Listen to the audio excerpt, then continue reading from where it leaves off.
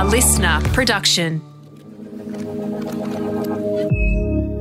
I'm Katie Williams and this is Live Better. This episode is how to stop yourself reaching for another coffee. I love coffee. I love it so much that I would say I'm very addicted to it. I didn't have a day off coffee for 11 years, and at my most addicted, I was drinking 4 cups of coffee a day. So to get over my addiction, I quit coffee cold turkey for 2 whole weeks. So if you're addicted to coffee too, know that you're not alone.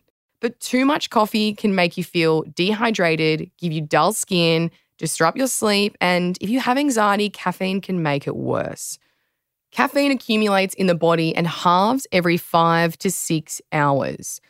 So if you have 3 coffees by 10:30 a.m., you'll have 1.5 shots in your body at 4:30 p.m. and 3/4 of a shot at 10:30 p.m. when you're trying to go to sleep.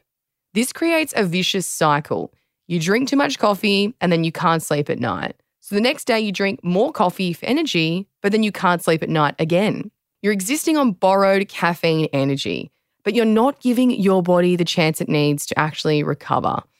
So if you want to stop yourself reaching for another coffee, here are 3 tips you can try. Tip 1 is go outside.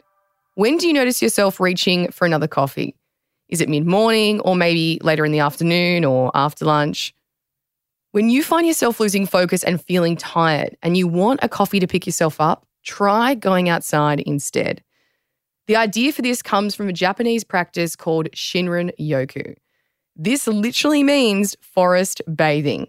Studies have shown that people have come back from forest bathing feeling more focused with lower cortisol, which is the stress hormone. Try going outside and taking a walk for 15 to 20 minutes. When you come back, you'll likely feel more calm, more focused, and more alert. Tip 2 is replace it. If you find yourself reaching for a second or a third coffee, try replacing it with something else like a herbal tea or a juice. Green tea has caffeine, but not a lot of it. It actually only has around 10 to 15% of the caffeine that you get in coffee. So this will give you a natural caffeine kick, but even 3 green teas won't come close to the caffeine in a regular coffee. Or if you really want to cut down on your caffeine, try replacing your coffee with something totally caffeine-free. If you want to try a different warm drink, try a herbal tea like peppermint. If you really want to be healthy, you could try a juice or a smoothie. Tip 3 is eat a balanced diet. If you feel your energy slipping throughout the day, it might be because you're missing out on nutrients from food that would normally keep you feeling satiated and energized. So if you're reaching for another coffee, ask yourself if you'd be better off reaching for food instead. If you reach for a snack that's high in protein, like yogurt with some muesli or fruit, or even a full meal, you could give yourself the energy kick you need without adding in more caffeine to your body.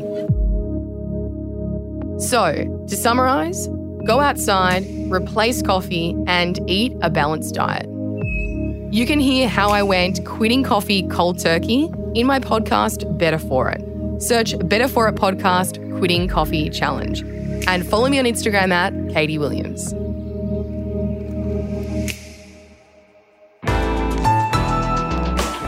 Listener.